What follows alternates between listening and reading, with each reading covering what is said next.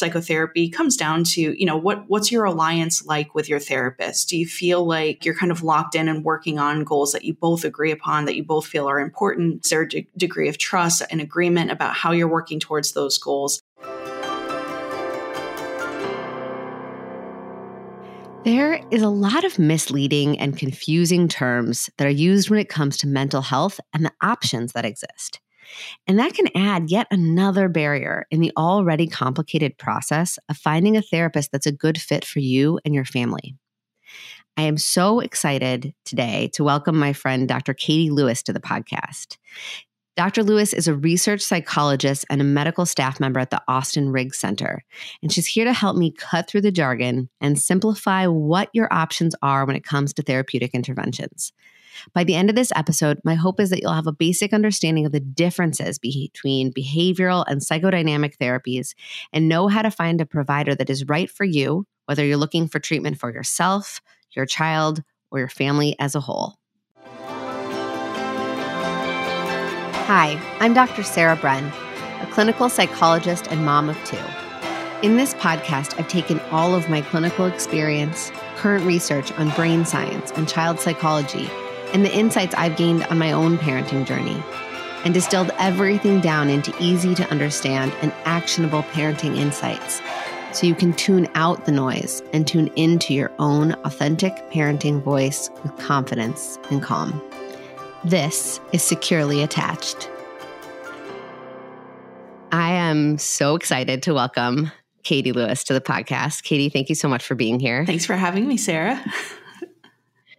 So I should tell you all, because Katie and I actually go way, way back. Katie and I were in graduate school together. So Katie and I have been through every possible iteration of like learning to be a psychologist together. Mm-hmm. And even though we've moved kind of in different directions in our professional, trajectories, like I'm just so happy that you're here. It's so nice to talk to you. I missed you. I know. I've missed you too, Sarah. And yeah, there's a long history, a long, bonding that sort of happens over the course of graduate school. And it's been exciting to kind of follow what you're up to and what we're up to, personal lives, professional lives. It's been interesting and exciting. Yeah, it has. And we're both, moms of two. Mm-hmm. Like it's just wonderful. I love having conversations with psychologist moms. There's something about that combo. Yeah. It's like we get in our own way. We have to really like make sure our hats are on right. Yeah, for sure.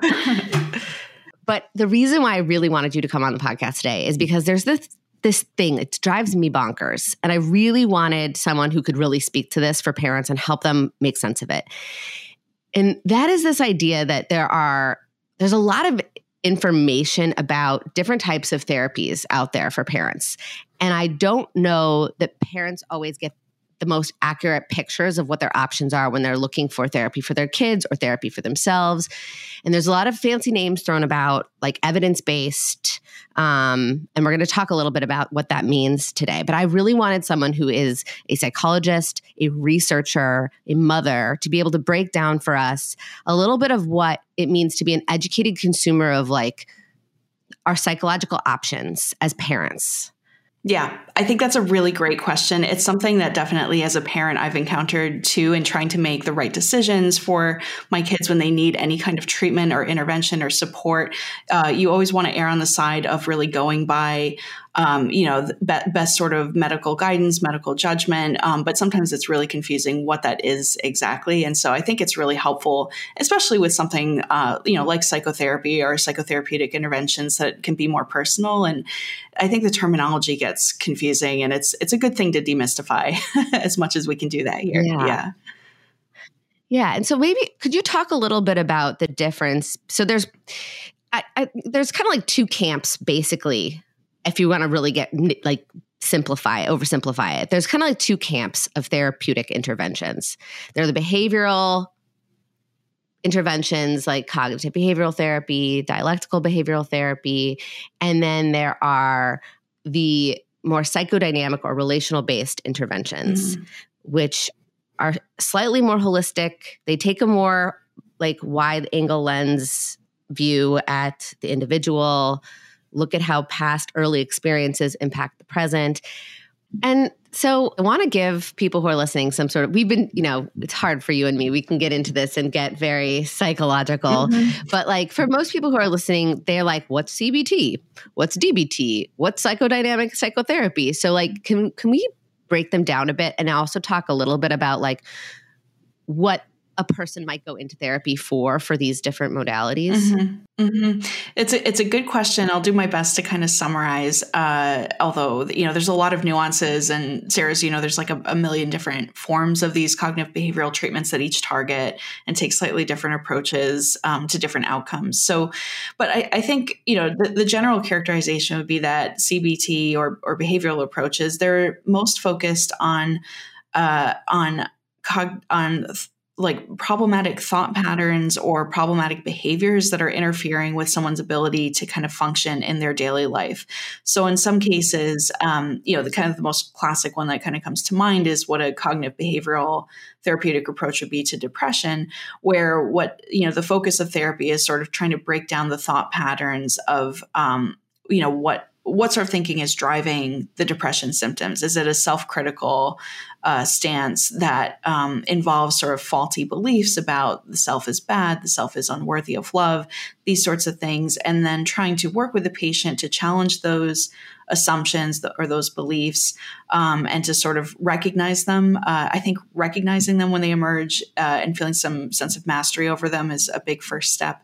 So sort of trying to gradually identify, isolate, and then break down where these problematic thoughts are coming from. And it extends out into the environment. If you're using these approaches to try to manage like suicidal urges or substance use impulses or things like that, you also look at like environmental cues and contexts that might be leading someone to be, to have greater temptation to drink or, feeling more dysregulated, more suicidal. And, when you're with certain people or feeling a certain way. So I think it's really looking to try to track down the thoughts and the things that are under your behavioral control, like where you are, who you're with, how you're acting, and to sort of be able to build in some coping skills that complement that. So if you're feeling suicidal, who can you call? What can you do to distract yourself? So it's really there's a level of insight and understanding that you're aiming to get, but really you're trying to be much more proactive about problem solving and, and resolving things and giving a person a sense of mastery and greater agency over their experiences. So, these treatment, I hope that's a fair characterization. I think it captures sort of the main points. And I think that these treatments people get referred to these forms of treatment for things like depression and anxiety, because I think the coping skills have been shown to be really effective for those symptoms. And so that's sort of the broad focus on the behavioral treatments. I'm not sure if there's something I'm missing, Sarah, that you might want to add in about those from your experience. Right. I mean, I think, obviously you research suicidality. So that's like a very central way that like you're going to think about applying these things. Mm-hmm. But like I'm also thinking about like on a much less intensive scale, like we use DBT and CBT to treat emotion regulation, just like difficulty with emotion regulation, right? I have lots of my teenage patients who do DBT skills group to help them to learn to ask for what they need in a way that other people can hear them, in a way to think about the feelings that they're having in the moment and build a little space between I have a feeling, I have an urge to act as a result of that feeling, and I might immediately act. How do I build space between the urge and the behavior, right? So it's like impulse control, impulse regulation, impulse awareness. So, I'm trying to translate some of the work that you do into something that's a little more ubiquitous for a lot of families that might be listening. Like, there's a lot of value to cognitive behavioral and dialectical behavioral skills. Yeah.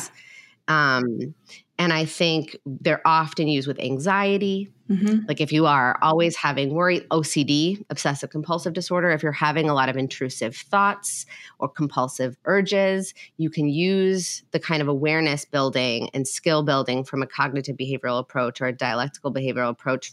Dialectical behavioral is more for impulse control and executive functioning stuff and, emotion regulation. And interpersonal effectiveness skills. Really, those are the 4 things that we teach in DBT skills are mindfulness, distress tolerance, emotion regulation, and interpersonal effectiveness skills. Mm-hmm. The thing though, and here's the thing, these are all fantastic skills to have, and I want to integrate those things into my treatment. I'm very integrative in my approach to therapy. Mm-hmm. I use skills all the time. But I think for me, where the behavioral approach in isolation falls a bit short for me is that I want to know the context of where these behaviors came from to begin with, the behaviors we're trying to change. I want to know their roots. I want to understand the intergenerational transmissions of trauma that put these roots in the person in the first place, right? I want to know how if I'm triggered by my child when they're really, really, defiant, if I as a parent find that to be enraging, I as the therapist really want to know, where does that rage stem from? What unmet need did you have when you were a child, potentially, that is leading to this particular defiance to be very triggering for you? When you were defiant or expressed anger to your parents, did they shut that down? Did they separate from you? Did they send you to your room and tell you you're not allowed to be a part of this space until you turn that off? Mm-hmm. And now when your child does the same thing, does that activate in you a part of you that says, oh, that's not a safe behavior. I recognize that one. Not safe. Got to turn that off. Mm-hmm. And so that's, I think, where the difference between a cognitive behavioral solely behavioral approach to a more dynamic relational approach differs, is that I might want to do some of those skills. I want to help a parent say, I'm noticing I'm feeling angry and I want to take deep breaths, or I want to buy some time and some space, or I want to say this thing to myself to help myself calm down. Mm-hmm. Those are all skills. Those are fantastic. But at the end of the day, I can't just give someone a million skills and send them off and expect them to not repeat these patterns over and over and over again. Mm-hmm. Like you got to get the blueprint. You got to understand where the blueprint comes in. Yeah. And that, I think, is where the relational and dynamic work really shines. Yeah. Yep. I would agree 100%. I in that way, the 2 sort of treatment camps are very complementary. Sort of the cognitive behavioral approaches give you the skills to kind of manage the situation that you're in, but the relational and psychodynamic approaches give you that kind of deeper understanding, and validation, I think, too, if you sort of recognize that there is a longer history, to these experiences that might have been adaptive at one point in your life, but are no longer serving you in your current life context.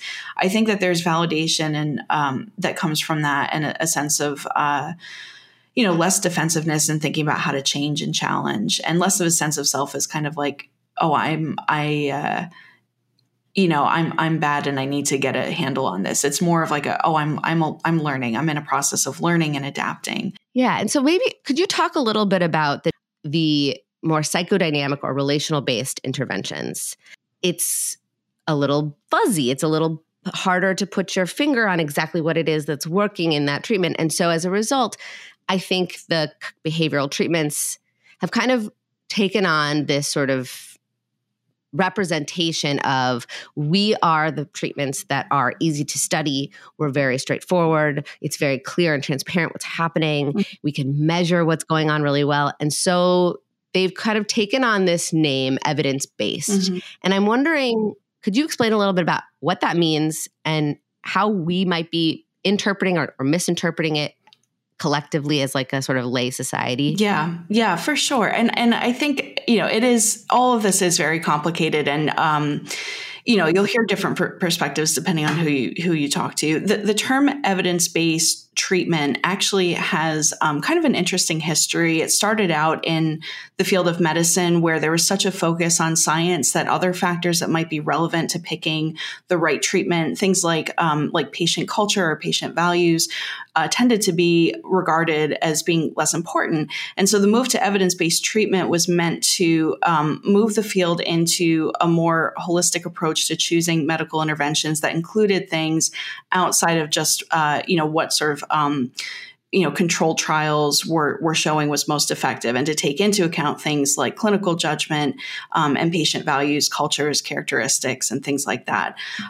This idea was sort of picked up in the field of psychology with psychotherapy, but with sort of the opposite approach, where it was meant as a term that sort of emphasized what the scientific literature was showing to be most effective. And we can talk about what most effective means maybe in a second.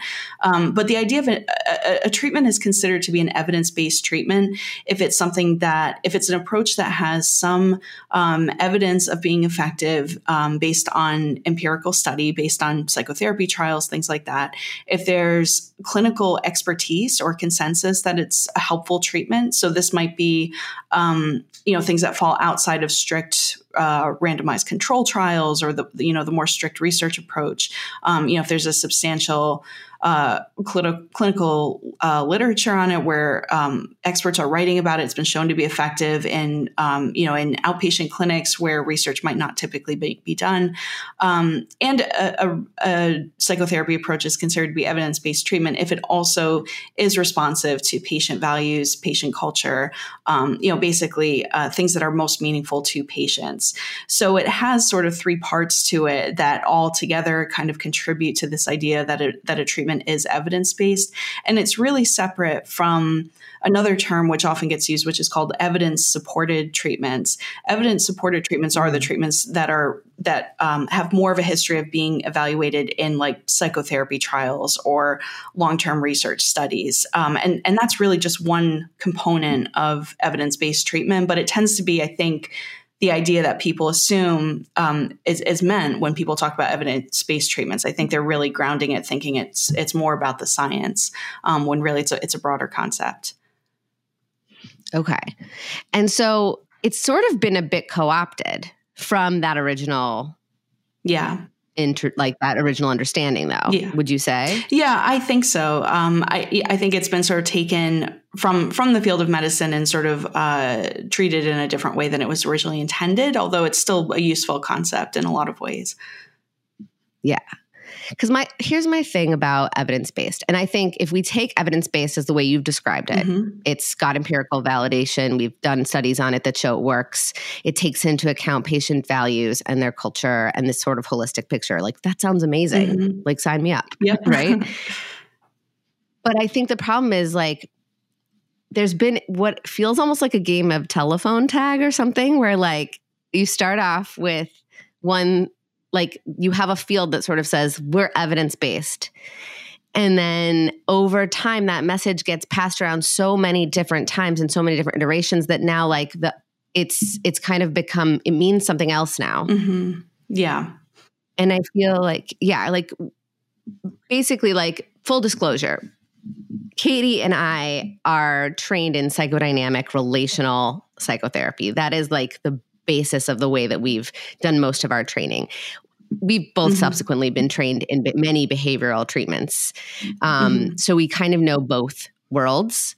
But I think the field of like relational and psychodynamic and like attachment-based therapies has been sort of set aside, and the behavioral-based treatments have sort of claimed evidence-based as their own, with the implication that psychodynamic or relational treatments are not evidence-based. And that is where I get a little concerned, because I think it can confuse people, consumers of therapy, to not understand what they're signing up for when they sign up for something that when someone is waving an evidence-based flag, maybe it drives people away from a treatment that might actually be quite valid and empirically valid. Yeah.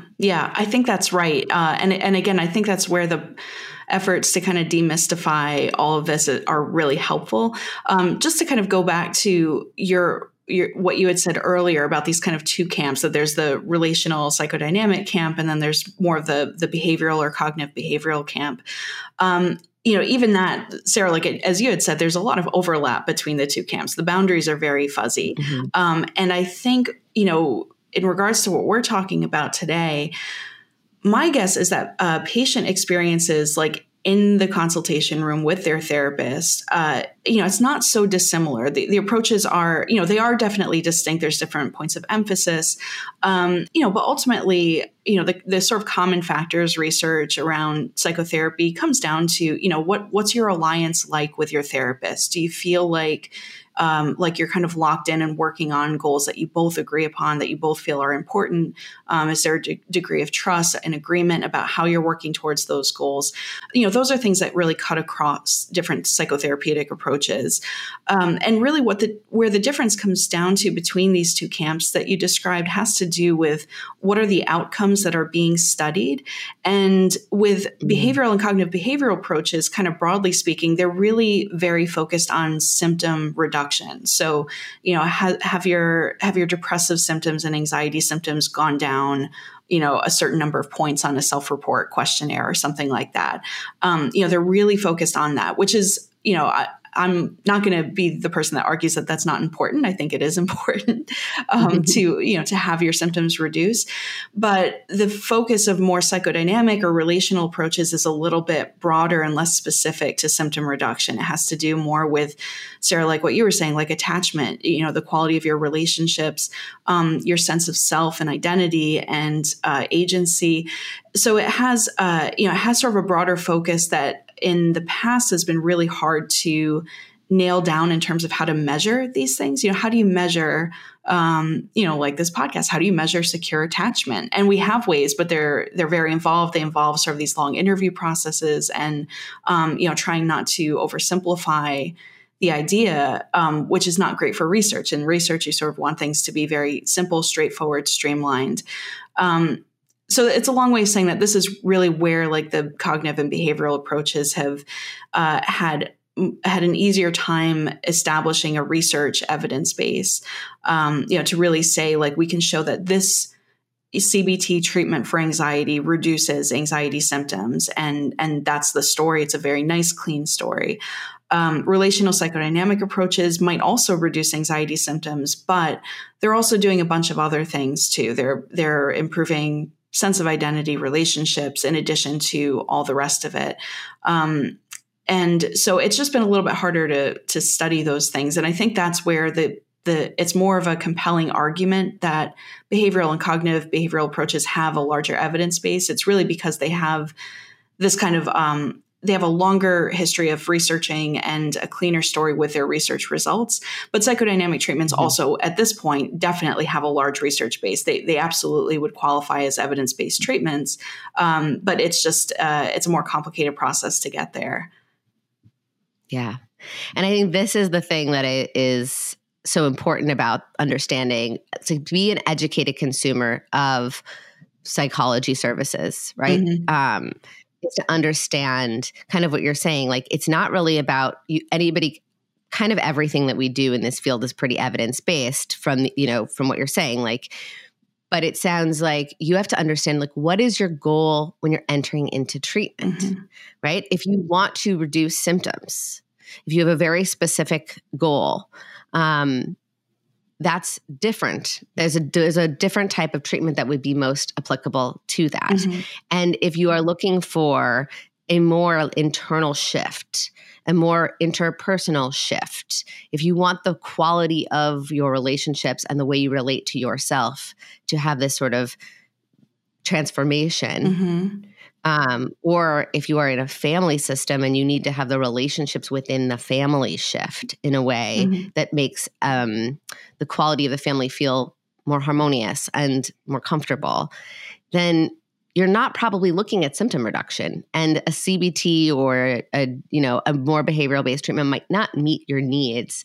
So it's certainly not to say that CBT or DBT, I mean, I use CBT and DBT all the time in my work with families and kids, but I think you have to know what you're trying to accomplish, and you want to make sure you're working with someone who can understand the nuance of those different modalities and know what to be using when, for what end. Yeah, absolutely. I actually, that's usually part of my, initial meeting with a new patient is sort of a discussion and disclosure about the approaches that I take as a therapist, where I sort of feel like the value of psychotherapy really is and how I think it helps people so that new patients really have a sense of my approach. And we have discussions about other treatment approaches. Like if what someone is looking for is to develop emotion regulation skills, or something that's very kind of concrete, or mindfulness skills, things like that.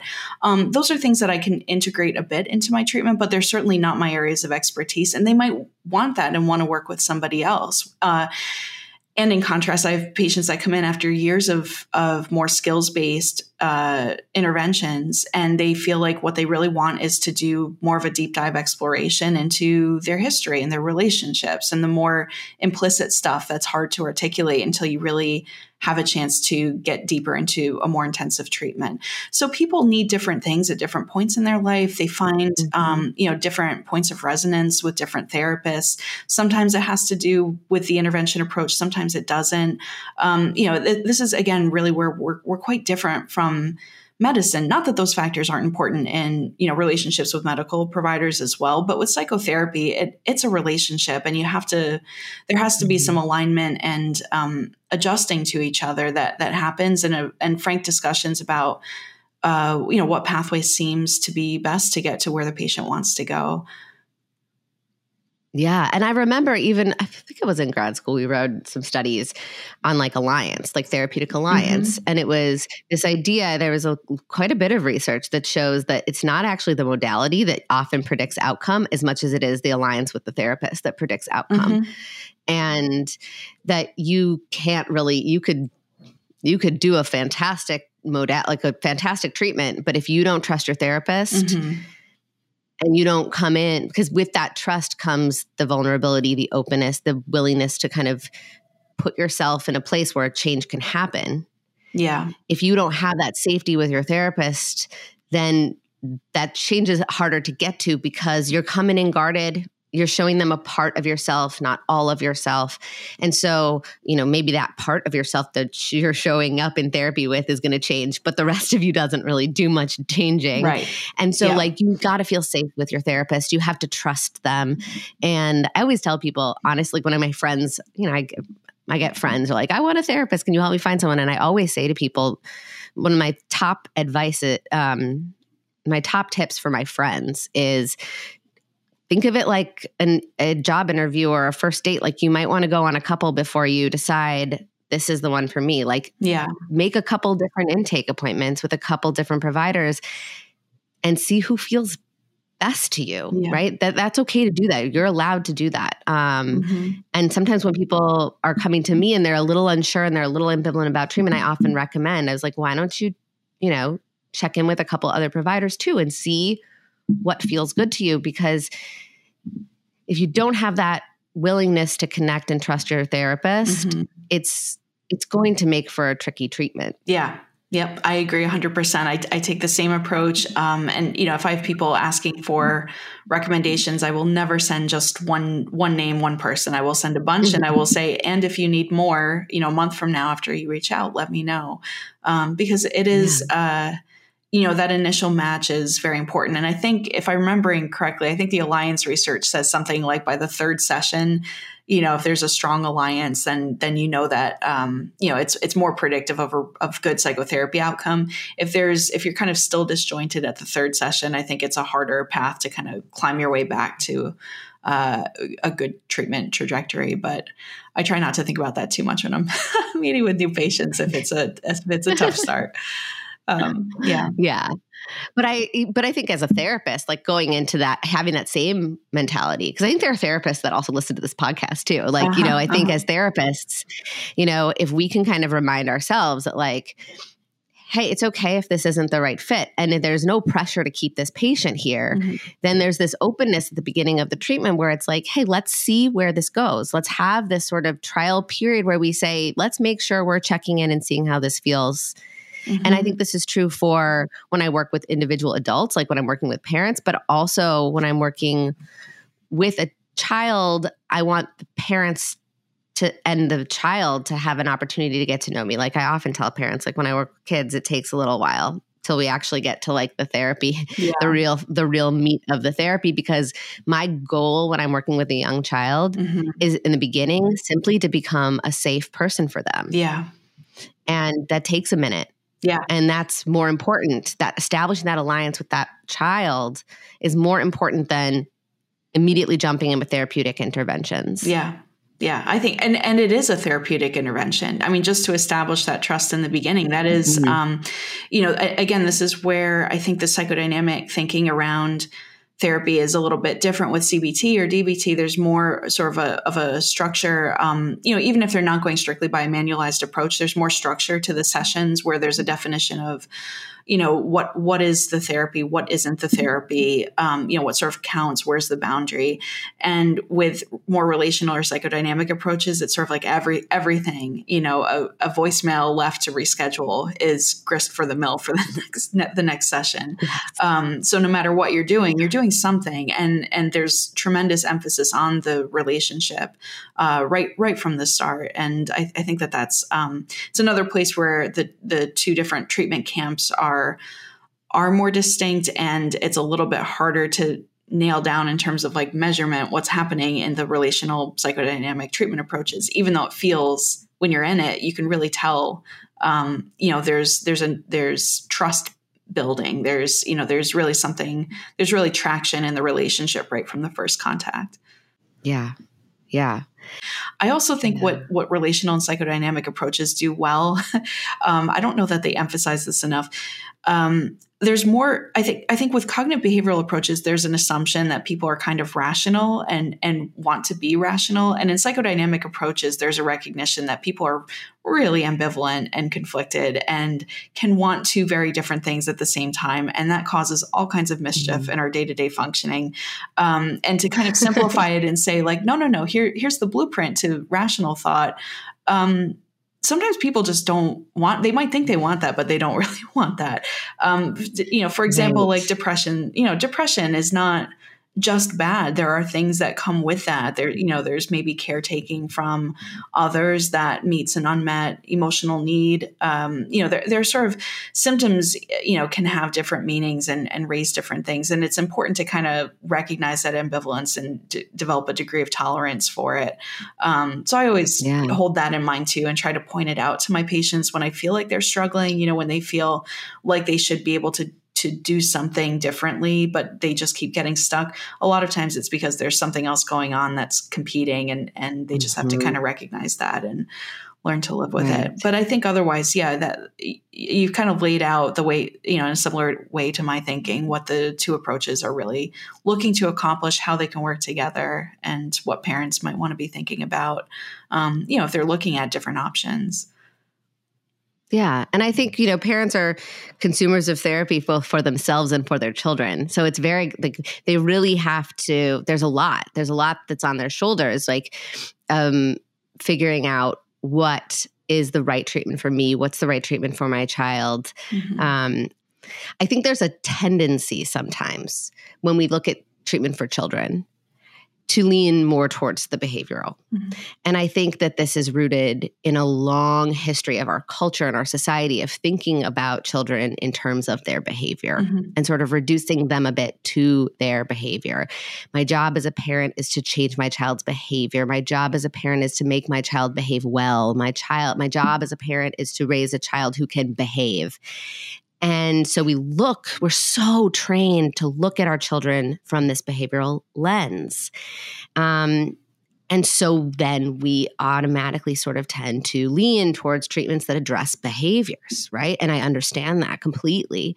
But I do think, and this is this is where I differ in big ways from from working with kids, as I don't come at working with children from a behavioral approach. Mm-hmm.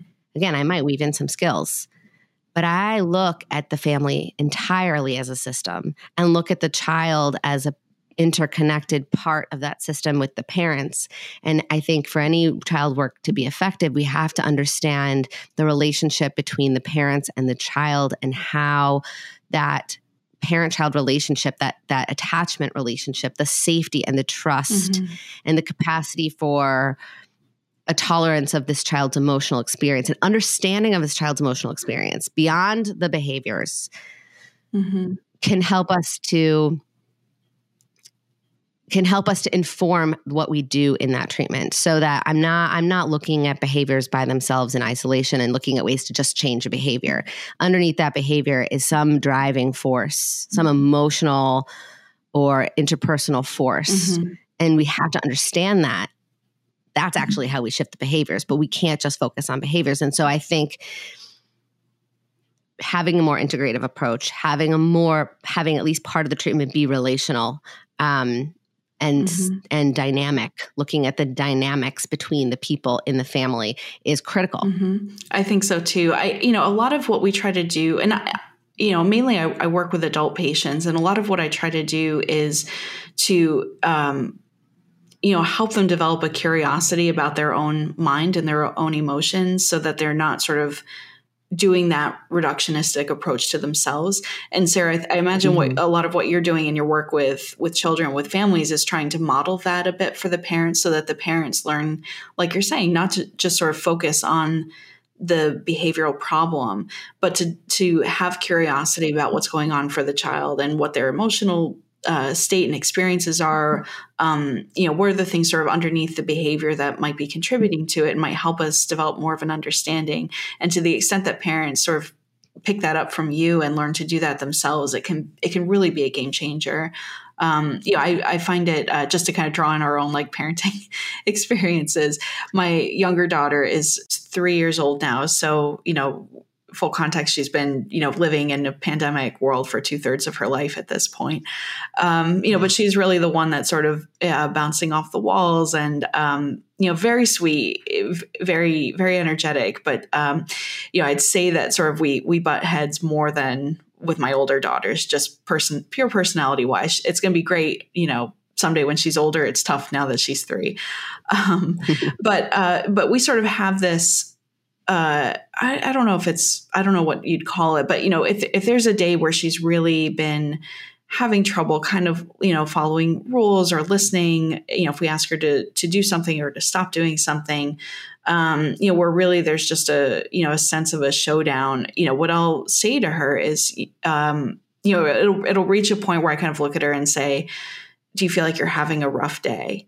And that usually just diffuses the situation where she learns, that's a point where she'll run up to me and just kind of climb into my arms. And we have this moment of recognizing that, what could be construed as just a behavioral problem, something like, her being overly stubborn, comes down to just there's a recognition that she has this feeling that things are just not going her way. She doesn't have control. She feels kind of, helpless in a way. And that's okay. And that we can still hit pause and kind of snuggle and just recognize that she still will have to, clean up her toys or do whatever the showdown was about. But I think she, it helps her feel like she's seen, and it helps me put myself in check and sort of say, this is a kid that's having a rough day, and that's okay. And we can kind of, find a different way to connect. So it's a small thing. I wouldn't, it's not necessarily as an intervention, I would say, to a parent, hey, try saying this to your kid, but it's an example, I think, of a moment where it's surprisingly helpful in our household, and to the point where I try to hold that in mind and sort of ask myself, do I need to sort of ask them how they're doing and sort of just put some words to it in a way that's going to be helpful for both of us. Yeah. And I think that really honors yourself, your mm-hmm. child's self, and all of these bigger factors that are so much more salient than a particular behavior. Like you could have easily focused on the fact that she wasn't picking up her toys and think about all the ways you could get her to pick up her toys. But you'd be missing out on this much more important piece, which is she's feeling something and she can't articulate it. And so you articulated it for her, held space for it, helped her move through that feeling. And then you can go address the behaviors. Like, yes, of course the behaviors get addressed, but not first. Right. Maybe not even second or third or fourth eventually, but the first stuff has more value. I could talk to you about this for hours. I feel like we could really have this conversation for like hours. But I want to give parents like a kind of nitty gritty, like nuts and bolts of what they can do when they're feeling like they need some support or they're thinking their child might need some support. What are a few really straightforward things that parents can do in addition to kind of shopping around for clinicians and trying to make sure we have that connection? What are some other things we can do to make sure that we're getting high quality care that's going to meet our particular needs? I think parents, first of all, I do think the point of don't just sort of go to the first person that you get a referral for. Make sure you get a list of a few people that you feel empowered to reach out to, empowered to meet with, and ask direct questions about their approach to working with people, whether it be children or for your own treatment. Just ask kind of directly, like, what's your philosophy of how people get better? How should I expect our sessions to go? How do you, where do you think the value is in psychotherapy, and how does that translate into what we do what we'll be doing in our meetings? And go by your own sense of whether it feels like it's going to match up. If it's somebody that seems to be saying they're going to come in with a lot of structure and that doesn't feel quite right, if you're sort of looking to get into something that might involve more sort of uncovering, exploring past patterns, go with your instinct and meet with other people and see if there's an approach that feels better. Or the opposite. If you feel like there's no structure and what you're looking for are some practical skills, then, you can ask about that. Can we focus on skills? But again, go with your gut in how the therapist will be speaking to you and planning to work with you. And again, to the point of our earlier discussion, be wary of the term evidence-based treatment, not because it's not an important thing to take into consideration, but just make sure that if someone is arguing that what they do is evidence-based, that they're not placing so much emphasis just on this research history, which is one small component. You don't want someone that's going to so rigidly stick to a manualized treatment that's from a research study and not be responsive to what you need in the here and now, or have the ability to be flexible. Most therapists are going to be operating in, somewhere in between. They'll use evidence-based approaches, but not be so strict. But just make sure that the way that they're thinking about evidence-based treatment, if that's what they say that they're doing, make sure they're thinking about it from all perspectives, including what's going to be valuable to you as a patient. Yeah. Oh, I think those are such great strategies. Thank you so much for coming on. And it was just so good talking to you. And yeah, I think this is really, really insightful and interesting.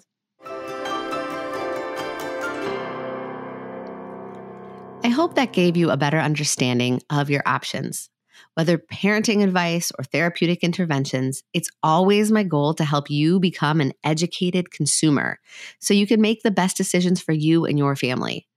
If you're interested in additional resources, head over to my website, drsarahbrunn.com, where you'll find free guides to help support you in your parenting, from planning for your postpartum to fostering resilience in your child and to creating a successful toddler bedtime routine. All of these are on my website.